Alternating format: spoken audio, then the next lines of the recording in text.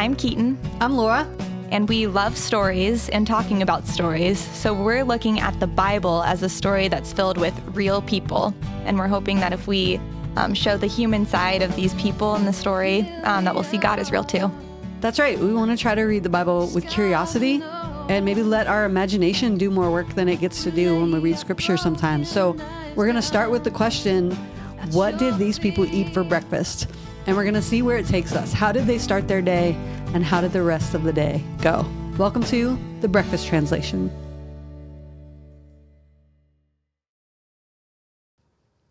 Old Testament is loaded with sibling stories, right? Right. We even talked about this at the end of our last episode, that one way to look at this whole big story that covers thousands of years is the thread of siblings. Right. And battle of the siblings, essentially. That's right. Yeah. The thing we all sort of know, which is that there's tension a lot of times between older and younger siblings.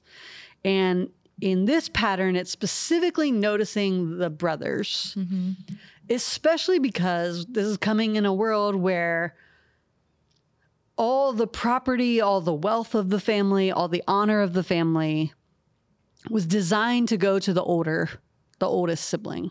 You think they do some sort of semi-splitsies, like a 60-40. Right. I know. We're Americans, so we don't really like that kind of inequity. That just because you're born first, you are the one who gets all the... Are you the oldest in here? No, you're almost. The older brother. Yeah. Yep, I have an older brother who's getting all of the lamb. That's right. Gosh darn it. But in the Bible, what happens often, and we talked about this is from a book by John Levinson called The Death and Resurrection of the Beloved Son. In the Bible, the younger son is sometimes loved just a little bit more. That some of the parental figures in the Bible and some of the systems, even the ones that are supposed to favor the older, sometimes lean towards the younger. But that's not without cost. That a lot of the younger sons in the story face some kind of death. Sometimes it's a literal death. Sometimes it's like a symbolic death, like an exile, or they're sent away, or they, in the case of some, like they just sort of disappear for a while. But like in Joseph's case, right? He's not necessarily exiled, but he disappears. And then there's always a return. And so Levinson makes the connection to this being a model for Jesus's story. So today's story is Jacob and Esau, which is the perfect case study of this. Oh, yeah. Yeah, because it's two siblings and Esau is born first. They're twins. Just barely. Yeah, just barely. And there's this little fun note that Jacob is like hanging onto his heel. On the exit. From the very beginning, Jacob wants more than he's offered. And maybe Jacob knows that the older son's going to get all the stuff. So he's like fighting from the beginning. So let's start with our own stories just a little bit, because you have many, many siblings. I do. I have 3, which feels like a million, or at least it used to. Did you guys have any breakfast battles that you can remember? Was there any fight to the cereal? Yes, it was always a breakfast battle, especially because I feel like when you wake up in the morning, you're at your crankiest and you're most vulnerable. Yeah. So it was very much so like if you don't get downstairs, if you don't wake up early enough, the cinnamon rolls are going to be gone. Yeah.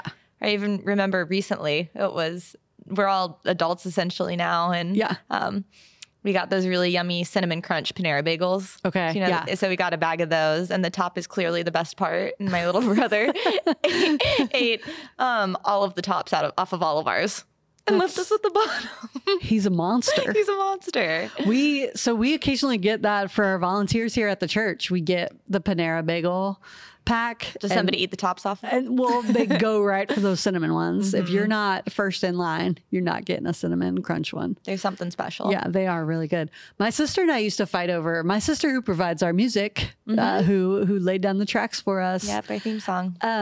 She and I used to fight over cinnamon rolls because the way we used to make them is like you put them in a circle. And there was always one in the middle that didn't have any crunchy sides. It was just gooey, soft and delicate and fragile. And that was the best one. And so we would have a race to get to that. Did you guys all like the same things for breakfast? Was it always a battle for the same resources, or did you have some differences in what you wanted? I feel like we had the same. It was just whatever was available. We ate. My mom always said that we acted like we were never going to eat again.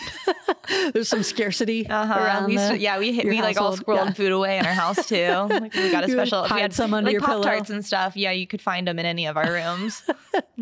I can understand that. I've talked about this before, but my sister and I had very contrasting food preferences. Okay. That I enjoyed really plain things. Like if I was feeling wild, I'd put cinnamon on my white toast. But my sister loved flavor. So she was a person who, even when she was young, was like throwing hot sauce on everything. So you didn't have to compete a ton except for that center. Except that she would also, so if it was like a shared meal, she would want to spice it all up. Oh, for everybody. Yeah. Everybody's getting hot sauce. And she would just pour that spice all over the thing and ruin everybody else's pancakes. Yeah. I'd be like, I just wanted boring pancakes. And now you made them all fancy. Spicy pancakes. So we had a little Jacob and Esau about us in our food choices, but in our style too. So that's where this story is it's a fun one because of that. Right. Because of sibling dynamics, because they're still so at work in the world. But there is this underlying issue of who is more beloved that comes out of some of these Bible stories that runs deeper than just siblings being a little different or greedy. So Jacob and Esau are the sons of Isaac, who we last saw. His parents were waited so long for him, and they went through this whole struggle of having him, and the promises of God were at stake in whether or not Sarah and Abraham would have a child. And they finally have Isaac, and Isaac was almost sacrificed. That's right. Yeah. There's this moment. We didn't even get into that. We've had so many tangled issues, but there's a moment where Abraham's called by God to take Isaac up on a mountain and sacrifice him, which I've always thought has a lot more trauma baked into it than we're given in the story. That Isaac you have to live with that. I think he might have flinched for the rest of his life because of that. You know? Yeah. Oh, come on, Isaac, let's go over here. Yeah. Got something to show you. To not know when your dad brings out the knife if he's going to cut up the meat or you, I think has got to be a tough way to live. And it's hard to know. I think we've talked about this a little bit. When we look at these stories, I think it's always worthwhile for us to just stop and say, we understand a lot more about trauma now. It's hard to know if they would have registered these things the same way we do. But Isaac has a complicated story of his own, and then his family is complicated. And just to give it away the ending, every family in the story has complications. And I think that's a beautiful, comforting piece of reading these stories and really swimming around in them and thinking about them. And so here are twins who are born at the same time to Isaac and his wife. And they are night and day. And the writer of this story makes it really clear. One's hairy, one's smooth. Yeah. It's almost cartoonish. Yeah. It reminds me of, did you ever go to the dentist and do the Highlights magazine? Yeah, I did. Goofus and Gallant. Okay. I don't remember them, but I can imagine that they're important part quite of the different. Highlight magazine. I'm sorry. So there were these two brothers, or I don't know if it ever clarified they were brothers. There was cousins, close friends. I don't know. But Goofus, he didn't do things right. Was he a little goofy or something? He had some goofuses about him. But Gallant was always doing the right thing. And so it was always like highlighting the difference between Goofus and Gallant. So you get a little bit of a Goofus Gallant dynamic here. We're always just retelling stories. And so that's a little bit of what's happening here. Jacob and Esau, as you said, there's a difference in body hair. Which comes into play. Yeah, not just as like he's hairy, but it's like he's rough. He's a simpleton. He's kind of, I just picture a lumberjack. Yeah, like absolutely. I don't think plaid was invented yet, but he probably figured it out. Esau might have been the first one to wear plaid. He was. Esau invented plaid. That's you right. Here first. Yeah. And then Jacob is, not only is he like smooth, because he's not as hairy as Esau, but he's conniving, right? That's kind of his character from the beginning, is like he's always up to something. Whereas this brute Esau is just going to tell you what's going on. So let's just play right there. You know, obviously these are kind of caricatures almost of these people. What do you think Jacob's having for breakfast? This might be foreshadowing too much, but I am picturing Jacob snoozing his brother's alarm so that he can get to stick with the cinnamon roll. He's getting the middle cinnamon roll. That's right. And he's changing Esau's alarms, and then Esau's getting the crusty one. Yeah, that's a great trick. Yeah, whatever's most valued in the household, Jacob's going to try to work the system. Yeah. I picture Jacob, and again, I don't think they had this kind of baked good, but I think I don't know if we've assigned anybody eating croissants. He's the croissant guy. I feel like he would really, because I just think of him as fancy. So he's probably going to like the local coffee shop. That's right. Yeah. But he brings back like crumbs for Esau, you know. And so any thoughts on Esau? What's he going to have in his plaid? Esau's eating a squirrel. Grabbing him by the tail. That's perfect. Yes. That's just wandering outside and like a squirrel kebab. Yeah. What did you think? Well, I just thought, because I thought lumberjack, so like a giant breakfast. Oh yeah. You know, but pancakes to the heavens. I think a squirrel is just right. Yeah. A pile of squirrels. Not just one squirrel. What's funny is their story does come down to food. Mm-hmm. So there's this moment where Isaac is this birthright thing, right? The land, the blessing, all these things are supposed to be passed down through the first son. But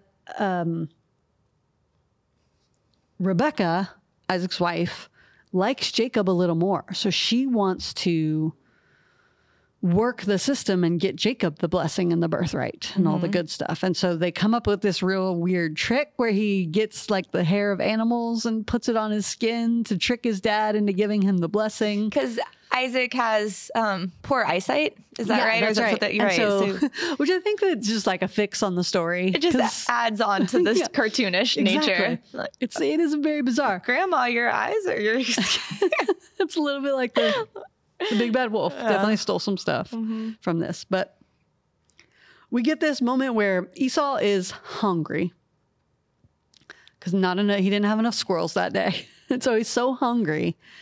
And so Jacob basically tempts him to give him his birthright and the land and the family blessing and all those things by promising him some soup, basically. So this is where our podcast is really relevant because it does come down to just Esau got so hungry. What's the hungriest you've ever been? The hungriest I've ever been was I was traveling and I was very sick. I had gotten a parasite when I was overseas. Gosh. Okay. So I was capital H hungry. So I couldn't eat for a really long time. The only thing that I could stomach was French fries while I was in that area. I was eating exclusively French fries for like a month. It was wild. So that was definitely the hungriest. And when I got home, the French fries were the only thing that would stay in you? It was the only thing that would stay in me and the only food that felt familiar because I developed a distrust. Oh, sure. Where I was, as you can imagine, because I was yeah. pretty sick for a long time. But I just remember coming home and being like, cheeseburger, like throw one at me right now. I need this so bad. Yeah, that will definitely make you give away your birthright if you get that hungry. Did you also have a parasite at one point? I did not quite have a parasite, but there was a lot of sickness that ended up being a part of this story. I decided I was visiting friends in the Northeast of America, and I decided it would be really cool to take a train from Baltimore to Boston. I did this without any understanding of how long train rides are. I think it just sounded like romantic to me almost. I like agree. It sounded so much more interesting to me to take a train. I'm going to take the train from Baltimore than to take to a plane because it felt like such a fast flight. So I was like, well, I'll see more if I'm on a train. I've never really done a long train ride. And I really didn't understand New England geography, so I didn't know how far. I would guess 3 hours. I mean, you wouldn't get hungry if it was a 3-hour train ride. I know. That's what I would have guessed, though. It turned into, I think, almost more than 8 hours that I was on the train. Oh, no. And because I learned that there's like an express train and a commuter train is one thing I learned. I also learned that sometimes the trains run out of food. And so the train I was on took way longer than what it projected online. And then I bought the ticket. They didn't train through McDonald's or They something. ran out of food. It's not easy on a train to just So I had Cliff Bars in my bag. And I got so hungry that I ate, I think, 2 Cliff Bars. And I'm not going to tell you what would happen, but I just want to tell people. Don't. Never. 1 Cliff Bar never max. Do it. Let me be the lesson. Never eat 2 Cliff Bars in one sitting. A cautionary tale. Yeah, because I don't remember a lot about Boston because of how badly all that oh my goodness did to me. So we're both very vulnerable in our answers. It is a piece of the puzzle, but I think that's right. It's that desperation. And so Esau, because he's a giant lumberjack who's accustomed to having so many squirrels a day, gets so hungry and so desperate that he gives away his birthright. Wow. And so it transfers the story to now it's kind of Jacob's story. Now, I do think it's important to say that so in the death and resurrection idea, what happens is that Esau gets so mad that he's been tricked, that Jacob's stolen the blessing, that this kid's been sniping at his heel from the day they were born. He's probably just resents all his smoothness, or thinks he's weird because he's so smooth. Esau gets so mad that Jacob doesn't die, but he is sent away from the family, that it just becomes too hard for them to stay in one place. And so they go several years where Jacob is out in the wilderness. He doesn't get to see his mom who loves him before she dies. He misses all these events. And then they have a moment at the end where he decides to come back home. And do you remember how the story ends? Do you remember what Esau does? Isn't he kind? He does. He turns it around. It's a surprise ending. Because I've always thought it's fun. So he basically gathers a whole army to meet Jacob before he gets home. But instead of using that army to attack Jacob and whoever he's gathered around him, whatever people are with him at that moment, he falls on his neck, it says, which is like a description of a hug. And a little neck fall. If you really think about that, it's really just a neck fall. Talked about what it thigh holds and Talk neck about thigh hugs. shakes and falling on a neck. And so that's what happens is Esau, brute that he is, has the capacity to forgive and welcomes him home. So again, this is also foreshadowing a little bit of the prodigal story. Absolutely. Esau is the older brother who forgives and joins the party and throws the party in place of the father almost.